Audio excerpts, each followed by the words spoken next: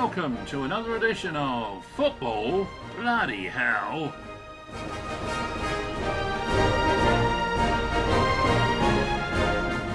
On the show tonight we have got Mr. Sarcastic himself, Ricky Hyatt. Our away day specialist, Gavin Cheetham.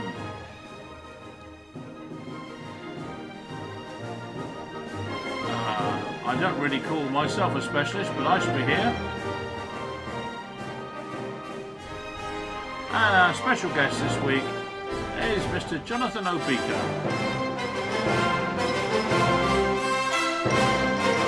So settle down, relax, have a cup of tea, and let's have a bit of football banter.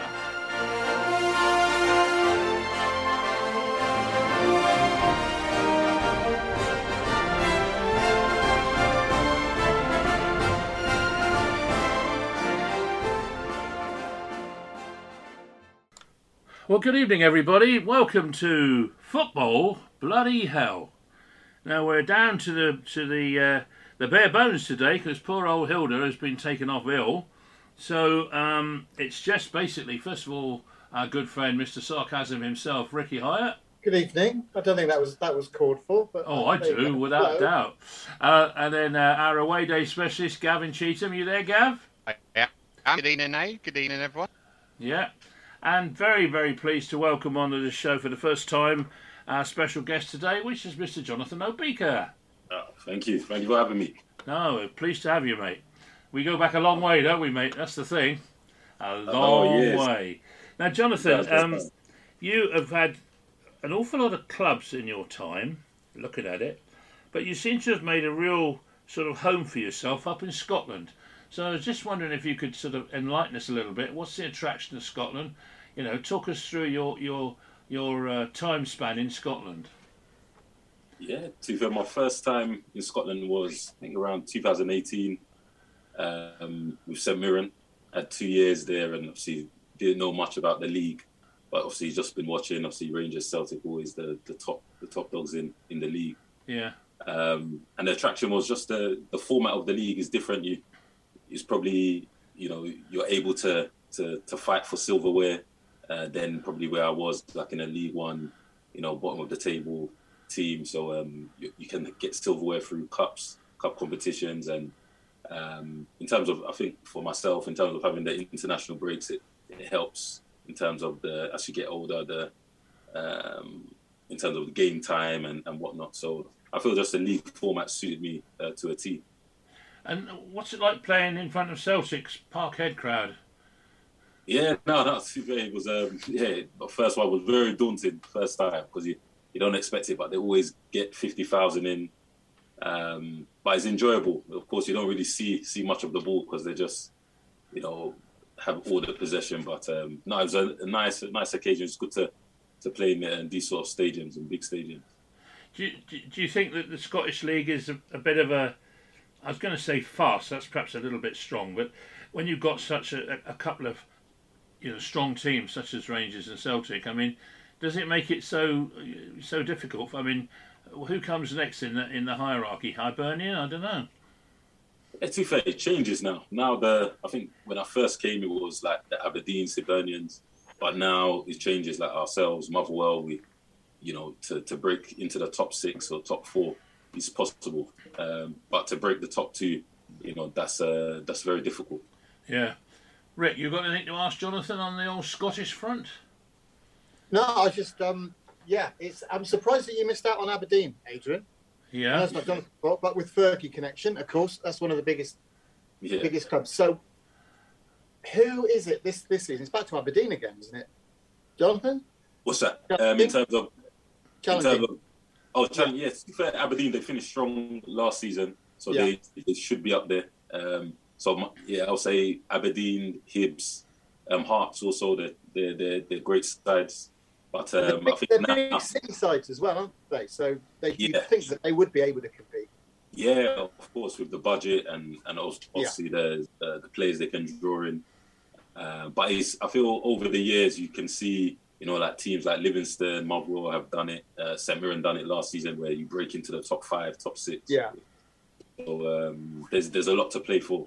So which is the more intimidating place to play, at Celtic or Rangers? I would say Rangers, actually. He's more hostile. Yeah, more hostile, to be fair. Really? Yeah, I think probably you can hear the fans, and he just has that feel around. But Celtic, because I think it's quite a newish stadium, everything looks quite fresh inside, so it just seems like a nice stadium to play in. Yeah. That's right. I wouldn't have managed to score against? Have you managed to score against either of the old firm, Jonathan? Not yet. This season, hopefully. This season. Yeah. Score against them both. Definitely. Yeah. Yeah. During your time up there, of course, Lee Johnson was at Yeovil when you were there, wasn't he? Lee Johnson. Yeah, Lee Johnson. Yeah. Yeah, I thought he was. So, of course, do you see him? Have you seen him up there at Aberdeen or not? He's not yet. To be fair. We played against them, but obviously I played under his father, Gary Johnson. Gary, that's right. Yeah, at Yeovil. So of course you just shake the hand, but I've not met him formally. No, so you didn't actually play in the same team as him at Yeovil then? Oh no, just Gary. Just under Gary. Yeah, just under Gary, right.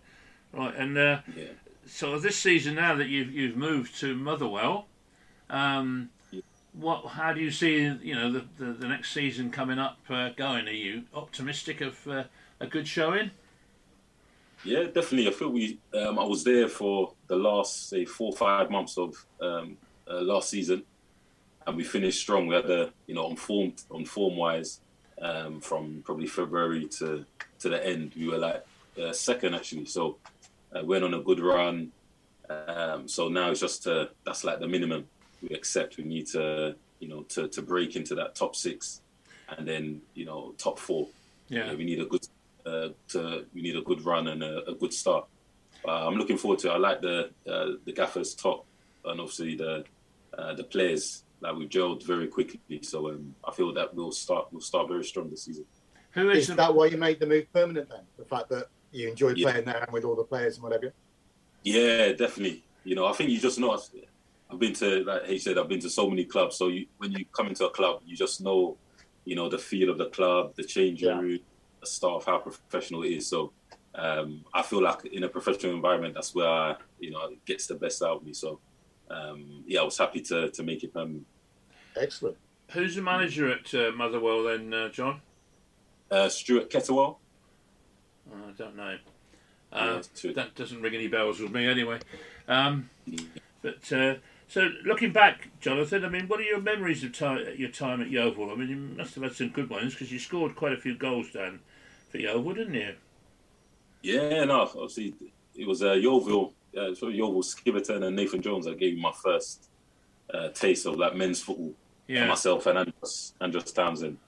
So I just remember going there as like an 18-year-old, and I remember our academy manager just told us, "Listen, you're going on loan to Yeovil," and we, obviously none of us drove then, so we were just thinking, how do we get there? So he told us, "This is the train ticket. You're going there." So it was just a real. I feel we were there for.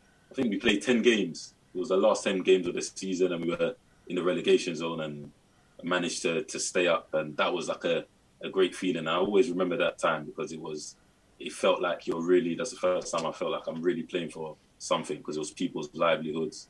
Obviously meeting new players, new characters. It was very different to our reserve team. Do you remember sitting down with Steve Corker, Ryan Mason and Andros, and me trying to do an interview with you, and the whole lot of you just wouldn't stop laughing? Do you remember it? Yeah, that was in the second season. I came up for the second season. Yeah. You must have wondered what hit you when you came up across me, mate. I tell you.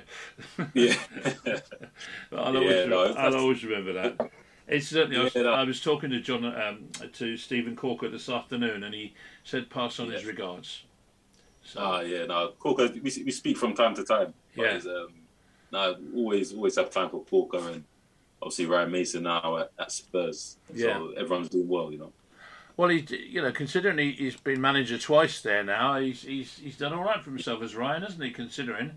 Yeah. To come back from definitely. a dodgy, injury that he had, I mean, that was pretty nasty, wasn't it? Yeah, definitely. Like the recovery, has been, superb. Like, and you could see I feel he's kind of like a natural coach. He's always had that temperament that never gets too high, never too low. So he'll do very well in the game. Yeah. Gavin, you got anything you want to ask Jonathan before we move on to the next subject? Yeah. Obviously, you had, I think it was about 4 loan spells, wasn't it, John, at Yeovil? And they were quite long spells. Like we'd say, I remember when you come in, like you said, with the other lads from Spurs, and you kept us up with that draw goal at Tranmere, I think it was. Did you ever come close to an offer for you to permanently sign for Yeovil, or did that never come into the equation? That never came into. I was never offered a permanent deal. Because I was always just going on different sort of loans. So when it came to, I think when I left Spurs at like 23, and it was only Swindon, I think Peterborough back then that were in for me. So and Charlton. So Yeovil never made an offer. Yeah, but I mean, you had such successful loan spells, and you would, like I say, you were here for large chunks of the season on each spell. It almost, to us, it felt like you were almost like our player, because you become affiliated to the town and the fans, and everyone loves a goal scorer, and you're certainly one of them. So I speak for everyone. We've all got fond memories of your time there. For us. No, I loved it. Even myself and Josh, we always talk about that, our time at Yeovil, because it really set us up to, really know what the game is about, and challenging for 3 points, week in, week out. And obviously, Yeovil's like a family club, so it was very easy to feel welcome. Yeah, definitely. And like everyone always says, when not much to do for nightlife down in Yeovil, apart from concentrating your football. Yeah, no, literally focused. We were literally just going to the gym. I don't know what the gym was called back then. To the gym near the cinema. Sometimes. Oh yeah.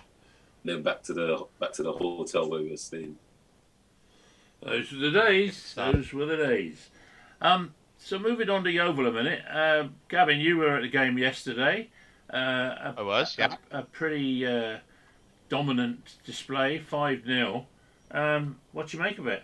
Yeah, it was good. I was at the corresponding friendly last year under Chris Hargreaves, covering it for Three Valleys with Steve Rutter, and it was a very forgettable, shall we say, didn't live long in the memory, as they say, 0-0. But last night, a complete contrast. Mark Cooper went fairly youthful in the first half. He had Jacob Shaw played, and Ollie Hayes in the defence, and young Terry Giverson's son Aidan played at right back, and then there was a few trialists scattered amongst it, and it didn't help us because the team sheets had numbers on next to the trialists, but there was about 4 of the starting 11 for Yeovil with blank shirts on, with no numbers on the back at all.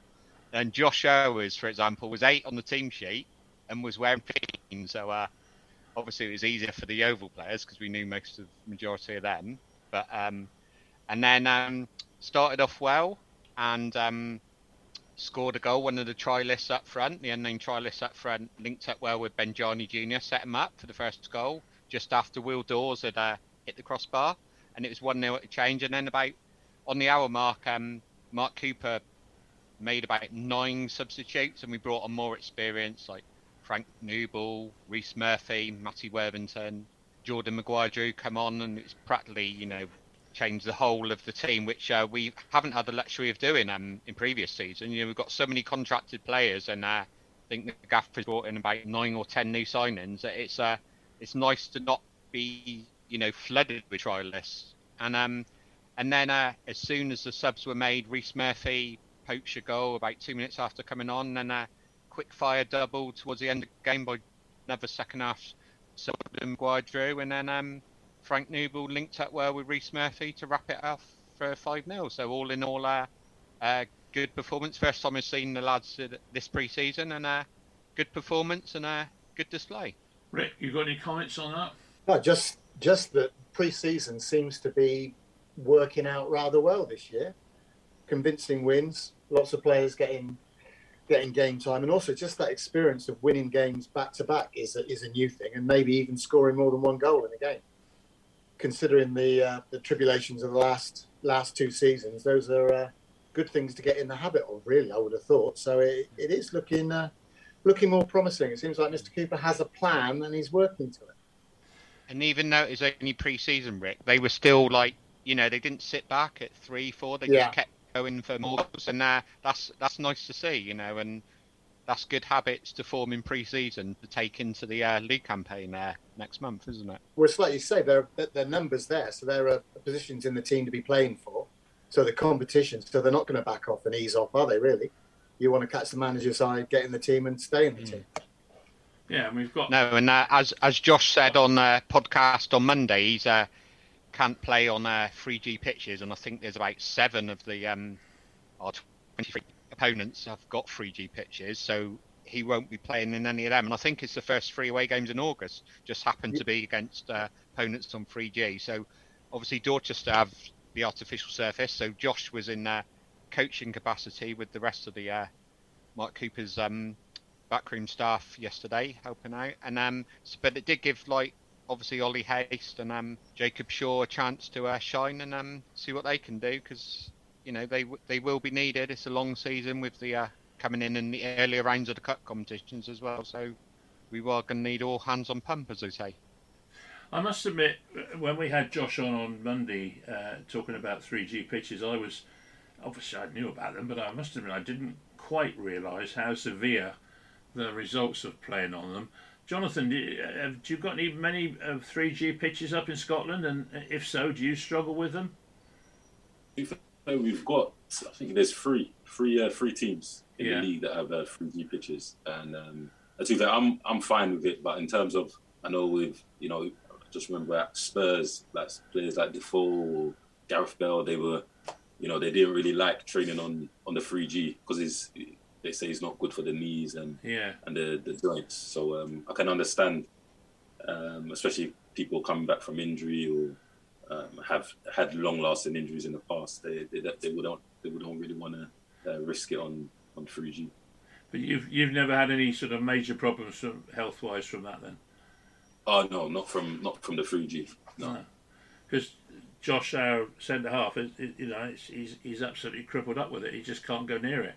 Which I I wasn't totally aware how devastating it can be, but it makes you wonder why they've managed to survive as long as they have, really. Yeah, no, that's the thing. I think now they seem like they're trying to, make it, maybe half and half, or actually just get rid of the 3G, because it does, in terms of when you look into things like if it's beneficial or whatnot, there's not many positives for players with the 3G. So hopefully that can get sorted.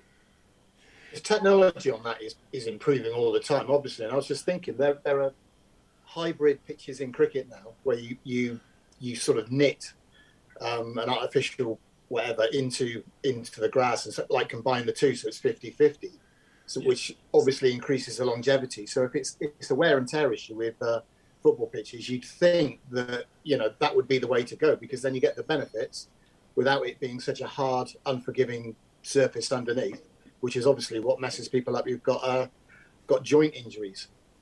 Yeah. So it's a bit more forgiving, hopefully. So technology is moving on all the time. So fingers crossed. Mind you, it's nice for Josh in a way, because pitches are generally harder at this time of year anyway. So if he didn't, at least he's got a reason to be missing games on pitches that would be hard anyway. So by the time it starts chucking it down in September, he'll be raring to go. He'll have had a rest. Yeah, it's true. That is true.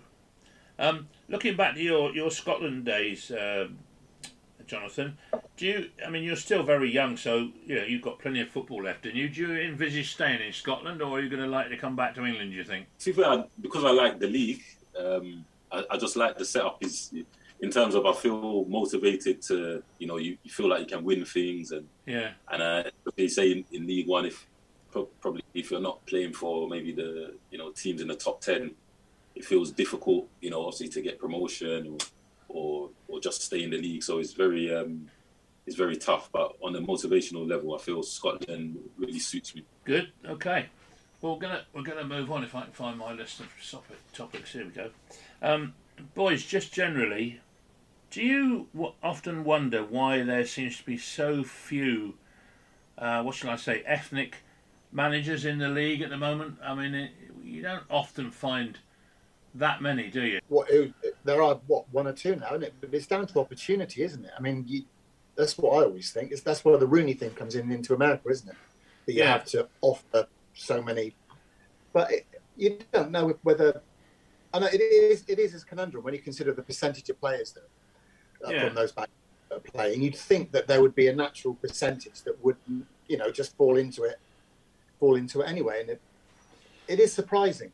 But as long as nobody's going to appoint somebody. I would have thought in this day and age, it's not going to make that much difference to people from a club point of view, because you want the best person for the job, regardless of where they come from and what their background is. So it does seem a bit of a anomaly that it shouldn't go through to that, that side of the game afterwards. If you've been a player, it does seem a natural sort of progression, and it is a bit of a surprise that it doesn't happen more. Gavin, I come to you. What do you feel about it?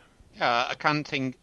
I was just trying to think of how many managers there are currently in the league.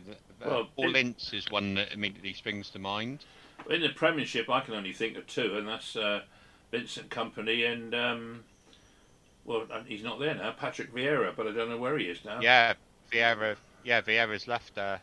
So it should just be. And I mean, there's an awful lot of good enough, awful lot of black players around. As Rick makes the comparison, I mean, it's not balanced at all. No, it's not. No, it should just be.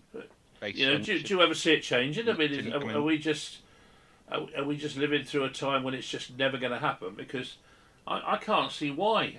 There must be some extremely good managers around that just happen to be black. I don't really understand it. I mean, Vincent Kompany's a prime example of a very good manager. Or he seems to be anyway. We'll see how he gets on in the Premier League this year. But I mean, he did pretty well at Burnley last year, didn't he? To be fair. Well, he's not going to have the Man City players on loan there this year. That'll make a difference. Yeah, that's true. That's true. Well, you see, I know, obviously, of Darren Moore at Chef Weds. Obviously, now he's left. Yeah. But I feel it will encourage.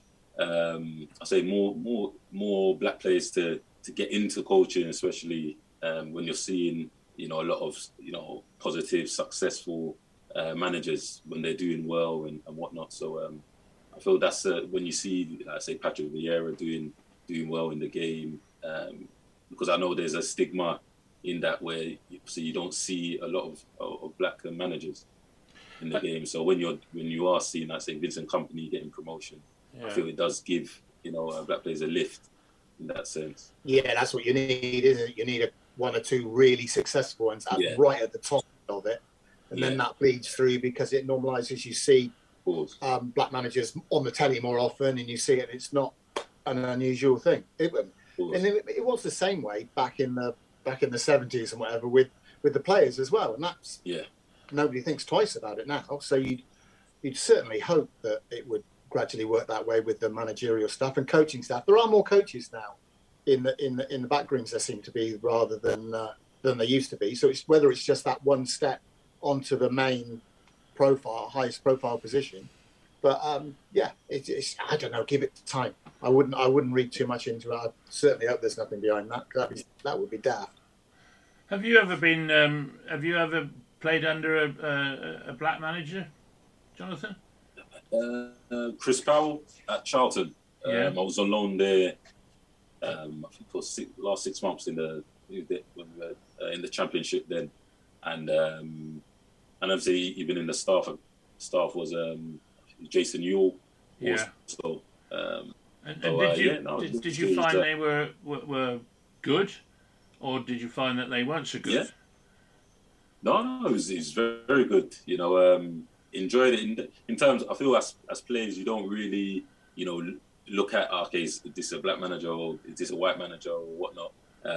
But in terms of, you just want the manager to to come across tactically well, and as a manager, come across very well. And Chris Powell was top, and I feel like after that loan, I think he wanted me on a permanent, and that's one thing I wish I kind of pursued.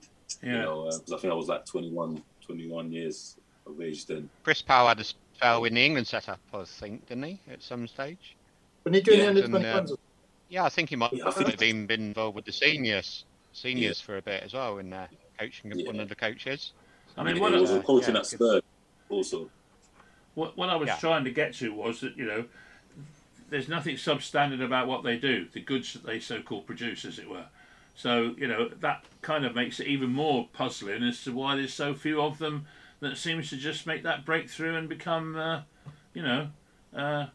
regular manager in the... I mean, right, Paul Ince we mentioned, and the guy from Darren... Was it Darren Moore, was it? I can't remember. Yeah. Sheffield Wednesday. Moore just left Sheffield. Yeah. But that, we're hardly sort of getting names flushing, in front of us all the time. So it's just a bit worrying, I think.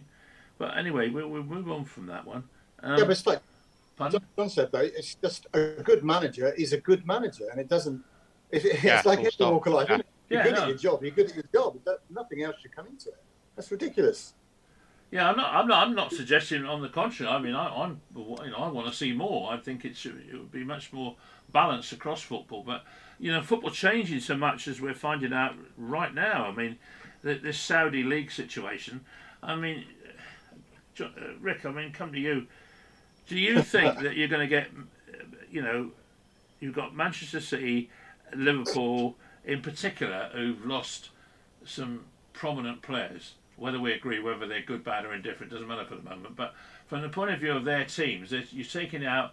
I mean, City have lost sort of, 3 or 4, what I'd like to say were almost integral players from their team. How much of a difference do you think that's going to make to them?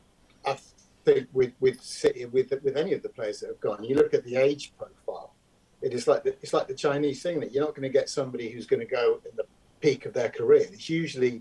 I know Mahrez has gone today, but he's still 32, and I know he would still be integral to City, but it's not like they're losing somebody who's 24, 25, and they're going to build the team around him. He's probably in his last couple of seasons with it anyway. It's when but then again, you don't know how it's going to work out because like the player that sort of fits that profile the most that's gone is probably Neves from Wolves. Now, is he going to get loaned back into the Premier League again? So it's not really leaving it. I mean, it's one of those things that you're going to have to give it time to work itself out and find out whether it is just the older players that are going for one last payday and whatever, or whether if they start taking a lot of younger players, and then it becomes, I would imagine, then it would become more of an issue. But as it is at the moment, you can understand players going, as much as it's a bit of a, wouldn't say Mickey Mouse league, but it's not an established league or whatever. You can understand the blokes that are over 30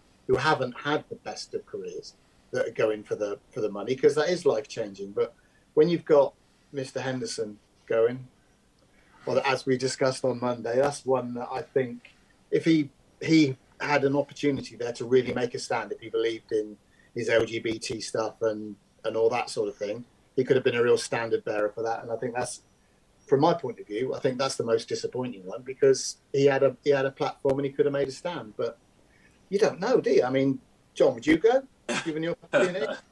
It might happen. You never know. Yeah, no, of course. I feel with the Saudi, I think it's clear in terms of when players go there what the motivation is. Whether it's is the money in that sense, and is about people have different loyalties, where it's their family, securing their family's wealth or whatnot. So as a player, I can understand that.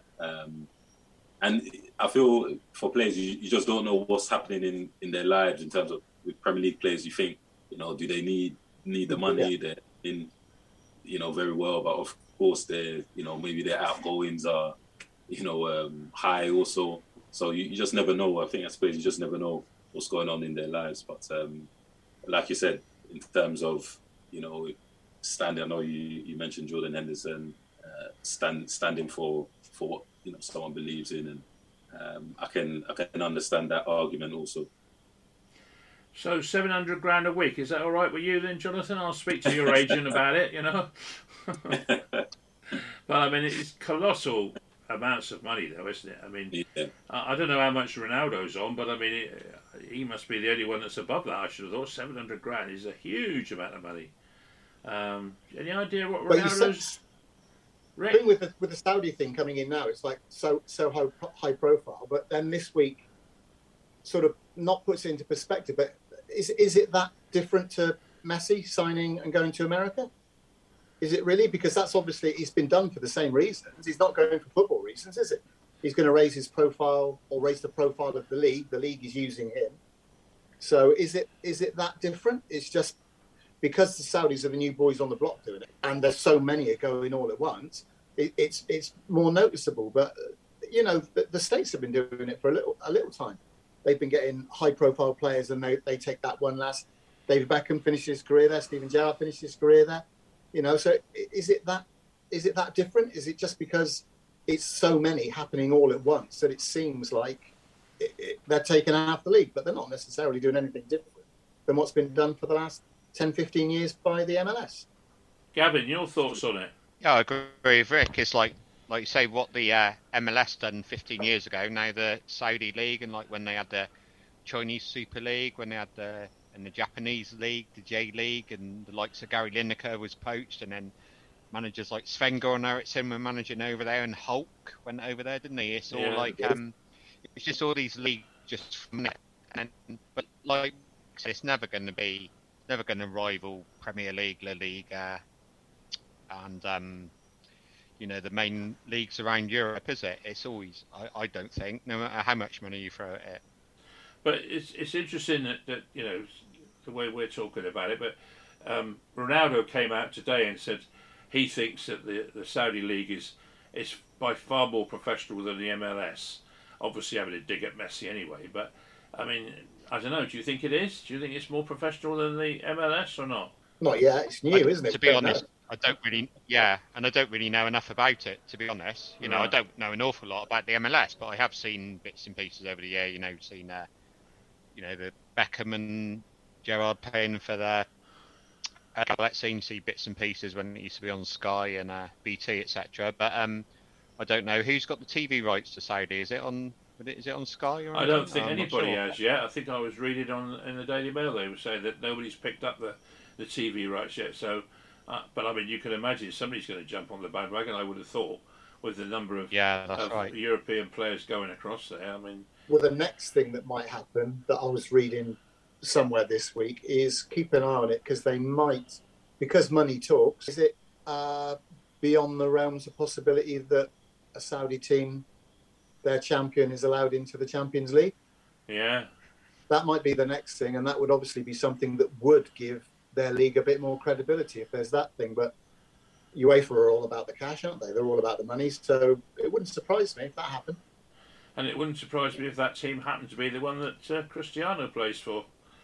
I'm sure he'd love to have another go at the European Cup. I don't think he'd be around for that long, will he? Well, who knows? Who knows? What do you think, Jonathan? Can you see that happening? Like you said, money does talk in when it comes to UEFA stuff and whatnot. But if that does happen, I think it would. That's when you'll see the effect it has in for the Premier League. I think a lot of players would put themselves out there for sure. But it's interesting. It's more attractive, isn't it? If you've got Champions League football there, it's not just a payday. It all of a sudden has some credibility to it and puts you on the world stage. So that would be the thing that I would imagine they'll be pushing for. For sure. Yeah. And no doubt, as I say, Ronaldo will be at the front of the queue, I would imagine. But you might be right, Rick. I mean, he might have packed up by then. Who knows? But do you think that the MLS is going to end up as the winner, or the Saudi League? If you had to put a tenner on now, who would you think is going to be who would you put it on? I'll probably say Saudi. To be fair, they've been very aggressive. Yeah. With this in the last few months. So it seems like they can probably get any player they want to boost the league. But what has helped MLS, of course, Messi going there. But I think there's there's like a bigger attraction with Saudi now, just because you've seen like the Benzemas, Kante, obviously now Mahrez, going there. So these are big players. I'll tell you one person who would, sorry Rick, would benefit from it, of course, is the agents. I bet the agents are rubbing their hands like mad, because obviously the higher the figures that they're playing around with will be the more benefit to them at the end of the day. Well, it's easy money, isn't it? Yeah. But the other thing is saying about which is going to be big or whatever. I think the MLS is fairly well self-contained now anyway, and that's more about, you've got to remember the size of America. It's a massive country, and if you get that within itself, progressing the league within itself, it doesn't have the need to be a world player in the same way that a Saudi league would need to be. Yeah. You get the kids coming through in the States, and that's bigger than Europe. Yeah, Gavin. I agree. I feel especially with the formats of the league. Obviously, I know with MLS, no one goes down, no one gets relegated. So I feel that will be a big one. Say, when we're talking about, in the Saudi league, if one of the teams or a few of the teams get into the Champions League or something like that, I feel that will definitely be the decider. I'll say. Yeah. It gives it credibility, doesn't it? That you're never going to get playing within the MLS. You're never going to get that credibility that you would get being a Champions League team. But do you think it's odd that nobody's bothered to go to Arsenal and try and pick a couple of their players? Nobody seems to have sniffed around Arsenal at all. I don't know. They've got a few. There was a few that they were talking about potentially. I mean, particularly there's one or two that I think they, for various reasons, they might like to get off their books. But then Thomas Partey, you mean? Far be it from me. Xhaka's gone, hasn't he? But he's gone to is it Germany? Yeah, he's gone to Germany, I think. Switzerland. Yeah. Was it? Oh, I don't know. So they have lost a few, just not to the Saudi league. Yeah. But no, it's just an interesting sort of comparison, really. But but on the old transfer front, which has been chuntering along in the meantime. Hello, what? Wicket gone? No. Or is it finished now? Close of play, 299 for 8. Moving on. Right, moving on. On the old transfer front, Jonathan, you'll understand that both Rick and I support Man United, and Gavin supports Liverpool. So there's always a lot of bitching and bantering going on as to who's the best team and what have you. What do you think about the fact that Manchester City have got these 115 or 116 charges that have been sort of levied against them? Have they? We've never mentioned it. Yeah. Gone up, has it? To 116 now. They find enough. Rick found another one, did they? Yeah, I posted one in last week, an extra one. What do you think about it? I mean, obviously we think they're cheats, but not the players as such, but I mean the whole club. I just wonder, what do you feel about it? I feel that obviously their rise from where they were back then to now is ridiculous. So I'm sure there was a lot of people looking into in terms of where the money's coming from, or in terms of just how they're spending this much and attracting all these people. So of course I think it's normal to look into it, because it's like when you see growth like that.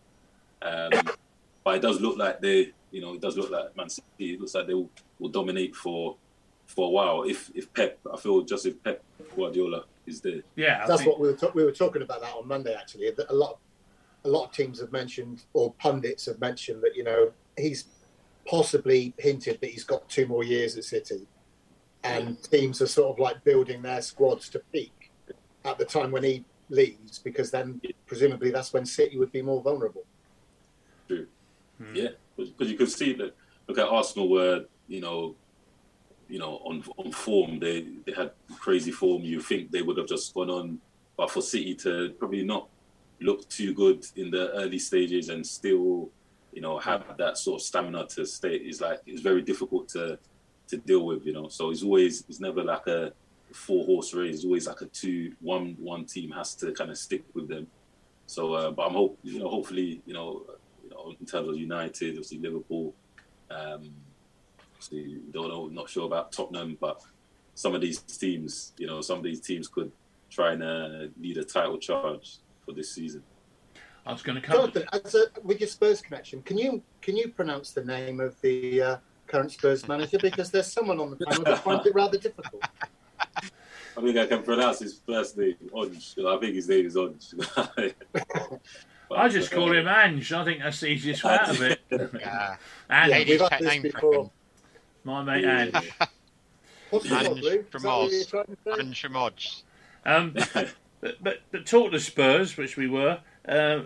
What do you think about what's going on down there at the moment? You must have been looking, from probably a far more informed source than most of us. I mean, what do you make of it? Yeah, I feel in terms of obviously when Conte leaving, it just seems to the managers they can't keep a manager for long periods. Like obviously with Mourinho leaving and Conte, so hopefully this manager can bring some sort of stability. But I think it's just more for the stability because it's the chase for some sort of silverware.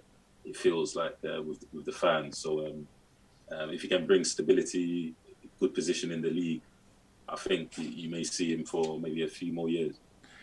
Being in Scotland, where he's made his name, and Australia, but mainly Scotland, I suppose you could say. I mean, what have you picked up from the vibes up there? I mean, what's the general feeling? Is he a good manager? Yeah, no, the respect is very high, to be fair.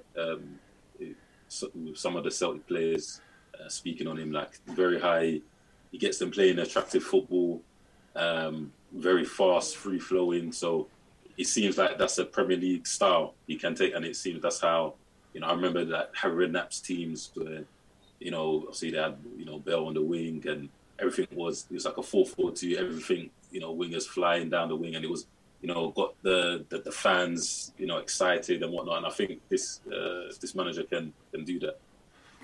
It's funny because as the oldest member of the party, I've always remembered the days of flying wingers and going right back to Yeovil days when we had Stuart Housley on one side and John Clancy on the other, and out and out wingers got sort of chalk on their boots every Saturday. And I've always can't understand really why it's sort of died out so much. We've got so many different teams playing so many different plans, and I can quite see why he's doing well. I suppose you could call it Bazball, couldn't you, Rick? Really? Yeah, it's going to. I tell you, the thing is, from a Spurs point of view, the contrast to what they've had with the last two managers. Even if he doesn't, there's a lot of pressure at Tottenham to win because it's a stick that everyone beats them with. It's how long since they won a trophy. First time, everyone always mentions that. But the fact that they've gone for two proven winners, as I believe you called Mr. Mourinho once, Adrian, when he was at United. Yeah, he's a winner. He's a winner, as Jose. Yeah. But they've gone to sacrifice playing attractive football for the desperation of trying to win something. And they've got two guys with reputations for winning things who both failed, and the football's been horrible. You sort of think that, not that he's got a free hit, but Ange will be cut an awful lot of slack if he gets the team on the front foot, gets them playing attractive football and winning games and whatever. The fans will probably be a bit more forgiving once they've got used to him a little bit. That he's not necessarily winning things, but at least it's nice to go to the best stadium in the world and actually watch some decent football rather than the dire stuff that they've been having to watch for the last couple of seasons. I would have thought so anyway, from a Spurs point of view, with my Spurs hat on. Don't have. Gav, hello, Gav, are you there? Yeah, I am. I was just going to say, what do you make of that? What Rick was just saying. Yeah, I think like Mourinho has won a lot in a lot of countries, and as has Conte. But I think like Spurs are like the shackles off, and Ange from Oz, as we call him, they can get on the front foot. I was going to ask Jonathan actually what he thought about because we've debated it many times on this pod over the last few weeks. What he thought about what shirt Harry Kane be wearing coming the start season, which club he'll be at. I do believe he will stay. I know there's obviously talk of Bayern Munich and whatnot, but I have a feeling he will stay, and there's one more year left of his contract, and then he'll have kind of a free free choice to Yeah. see where he goes. Because I feel I have a feeling maybe Daniel Levy might just make things a bit difficult because he means a lot to the club, and he's if they lose him, to replace him is going to be very difficult. But can you see Daniel Levy letting him go for free at the end of a contract? That's not his style, is it? Yeah, that's the thing. But I feel he will have a number, and if Bayern, it depends if Bayern want to, go all out for that, or Bayern will just be like, let's see what we can do, in the summer, next summer. Well, Tom White was on. Have you had many dealings with Levy? Sorry? So I was just going to say, Jonathan, did you have many dealings with Mr. Levy yourself in your time when you were at Spurs? Not too much, to be fair. You just always used to see him in the cafeteria and whatnot. But it was always pleasant. He would shake your hand, say good morning and whatnot. But never all the dealings, because obviously I was like a youth player. Even though I had a few appearances in the first team, sure. Always deal with like the academy manager, like whether it was Clive Allen back then, sure. McDermott. So who was the manager when you were there, Jonathan? Harry Redknapp. It was Harry, was it? Yeah, Harry Redknapp. Yeah, so he's the one that gave my debut, and then we had Andres Villas-Boas and then Pochettino. So I left under Pochettino. What was he like, Pochettino? How did you get on with him? What was he like as a manager? No, top manager. We had a few times where I was training with the first team and whatnot, but he was very very disciplined. Like everything was recorded from training, even gym sessions and whatnot. So he was just like a disciplined manager, but he got the best out of you. Very top man manager also. Someone that even as players that were on the fringes and whatnot, he wants to actually know about your life. So he's a very good manager. So do you think he'll get Chelsea challenging again for the Champions League places at least after a really poor season just gone?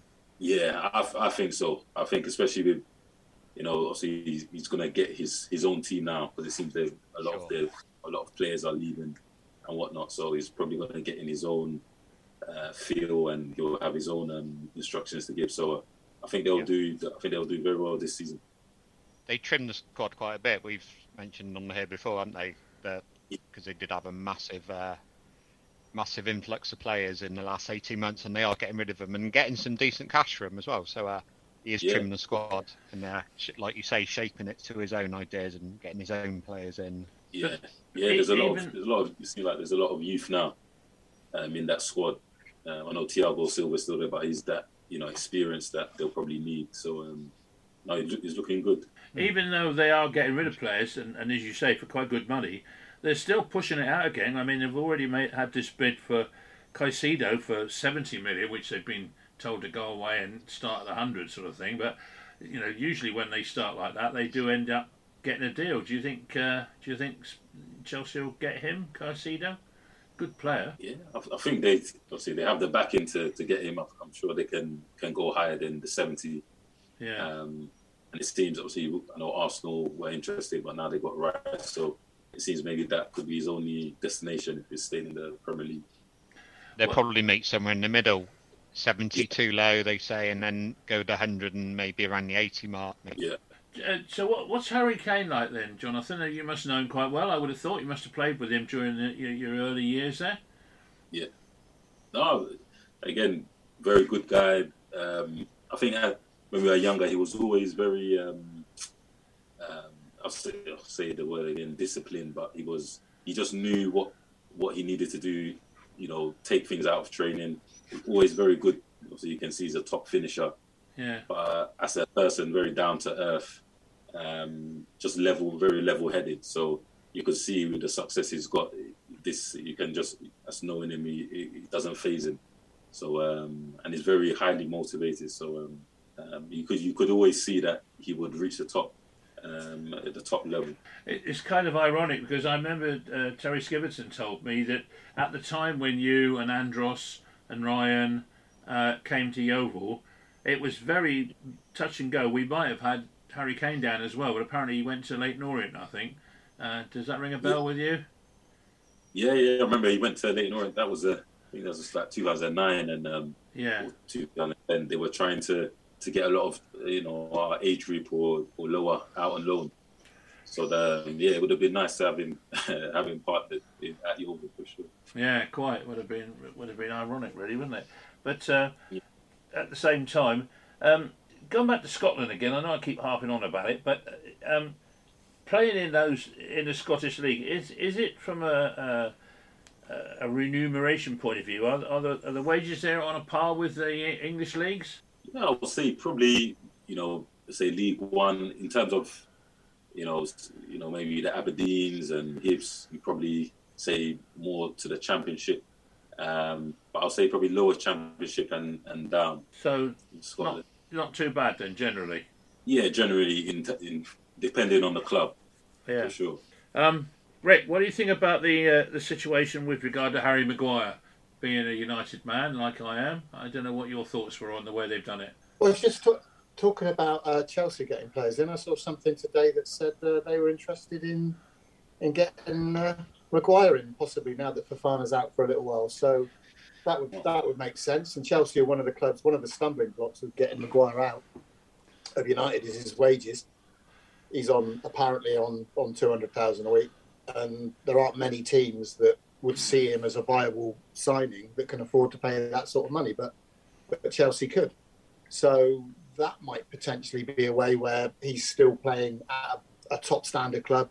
He doesn't lose face by lowering his standard in the league and whatever. And obviously they got they haven't got Champions League, but they're going to be up at the top end of the Premier League, which will help him with the England situation as well. Because if he wants to continue the England thing, obviously he's going to need to be playing regularly at a top club, because you can only pick him. He's got to stay in the Premier League, doesn't he? Yeah, and he can't afford to drop out. No, and he can only go on Gareth Southgate's goodwill for so long. I mean, he's managed to be a bit part player at United, and Southgate still kept him in his starting lineup.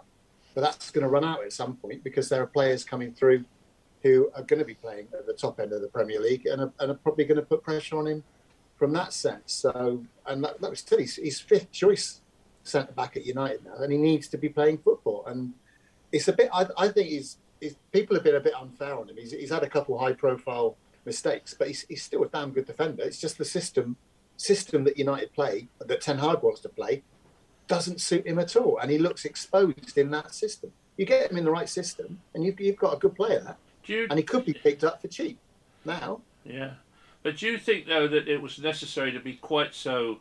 What's the word? Public. Yeah, with the taking the captains off him. I mean, surely they could have just. I know we're such a high-profile club that then obviously anything that goes on at United is going to pick up by the press anyway. But it just seemed a very cruel way to kind of do the job, if you like. I mean, Yeah, but it depends who you read, doesn't it? If you're looking at headlines and clickbait and whatever, he was stripped of the captaincy. Yeah. But when actually what happened was he decided that he wanted somebody. Ten Hag decided that he wanted somebody who was going to be a regular starter in the team as his captain. All he's done, really, is almost taken the embarrassment factor away from Maguire and said, because it is a bit embarrassing. Every time he come off the bench and play the last 10 minutes and somebody runs over and gives him the captain's armband, that always struck me as a little bit, that's got to be a bit awkward for him. Yeah. So it's just taken that embarrassment away from him, I would have thought. And it depends how it's written. Because you see it as clickbait things, he's stripped of the captaincy. Yeah, it hurts, obviously, but I think it's a sensible decision, all in all. What do you think, Jonathan? Would you have been happy with the way they'd handled it if they did that to you? I think it's a decision for the manager, so the manager's decision is final. And even now, Harry Maguire, I know he put something out on the social media to show that it's been an honour to captain Man United, and I feel he probably had to, because I think people will be thinking, if nothing was put out, be thinking, there's been a fight, or he hates the club or stuff like that. So yeah. I think Steven Ten Hag, even though he knows Harry Maguire won't be in his plans for maybe for the starting 11 or so, that's why he's probably had to make just what Kirk said. That's why he had to make that decision. Going back to Spurs a minute, I just noticed on my list of things here. What did you feel about them losing to West Ham on tour? I know it's only a friendly and it's a pre-season game, but it's kind of not the way you would have liked to see them start off with a new manager. Yeah, no, of course, in terms of the result-wise, but in friendlies is mostly about fitness. Obviously, I know Spurs are missing Son, and I'm sure there's players in the team that you probably won't see when it comes to the league. So it's all about just fitness in terms of with pre-season. But they were, I feel fans were upbeat about the performance. They liked how, it looked very slick, and they could see even after, maybe a few weeks or whatnot, or a month, they could see like Ange's philosophy coming through. So I feel once the league starts, everyone's head will be on it in terms of, knowing where Harry Kane is going. That's still up in the air. Having that link up with Maddison. So I feel it's only you judge them when the league starts, for sure. At least it wasn't in London, was it? So that's one good thing. Yeah. It was in Oz, wasn't it? Yeah, I think so. Yeah. Ange went home for a bit. As a professional that you've had your history at Tottenham, did you go on any long tours in the early days when you were at Tottenham? Yeah, we went to America, so Sacramento. I think it's Sacramento. Yeah, and then we went to New York where we played obviously New York Red Bulls. That's why I always remember that game because Thierry Henry was there, and obviously I'm a fan of him in that sense, even as a Spurs. But did you find it very tiring though, as an individual? All the travelling and games in between, and the pressure of it all, and as a young player trying to make your way and make an impression on the manager. Was it a tiring operation? It was more excited. I feel the excitement because it was pre-season tour. There's a lot of running, and obviously I remember going to Hong Kong and also and where the altitude, everything, the air is humid, and you're more tired of training. But you're excited because you feel like, obviously with Harry Redknapp, you feel like you could get a chance, and we got a lot of opportunities in these games. So it's just a good chance for youngsters to show what they can do. Can I jump in there, right? Yeah, jump in, Gavin. I was just going to say, tiring is Yeovil to Carlisle on the bus and back in the day, especially when you lost 4-0. Yeah, that was a long day. And I think one of John's teammates now was actually sent off. Bevis Mugabe's with you, isn't he? Oh, Big Bevis with us. Yeah. He was obviously at Yeovil at a different time to yourself, but I think that we left at 6 a.m, got back about midnight, and we lost 4-0, and Bevis got sent off in the second half. So it was not a good day, Carlisle back in the day. So I'll remind him tomorrow. I'll give him a yeah. Give him our regards. Good lad, Bevis. Give him our best. Yeah. Well, gentlemen, our time is up, I'm afraid to say. So first of all, Jonathan, thank you ever so much for coming on. It's been enlightening, and I hope you've enjoyed it, and I'm sure our listeners will enjoy hearing your comments. And all the best for the coming season. I hope you have a very successful one.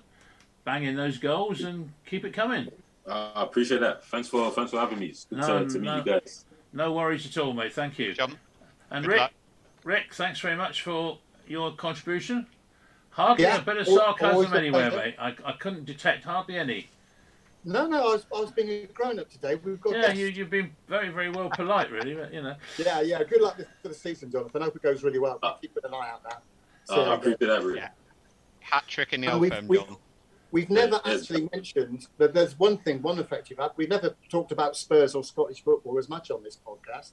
I know.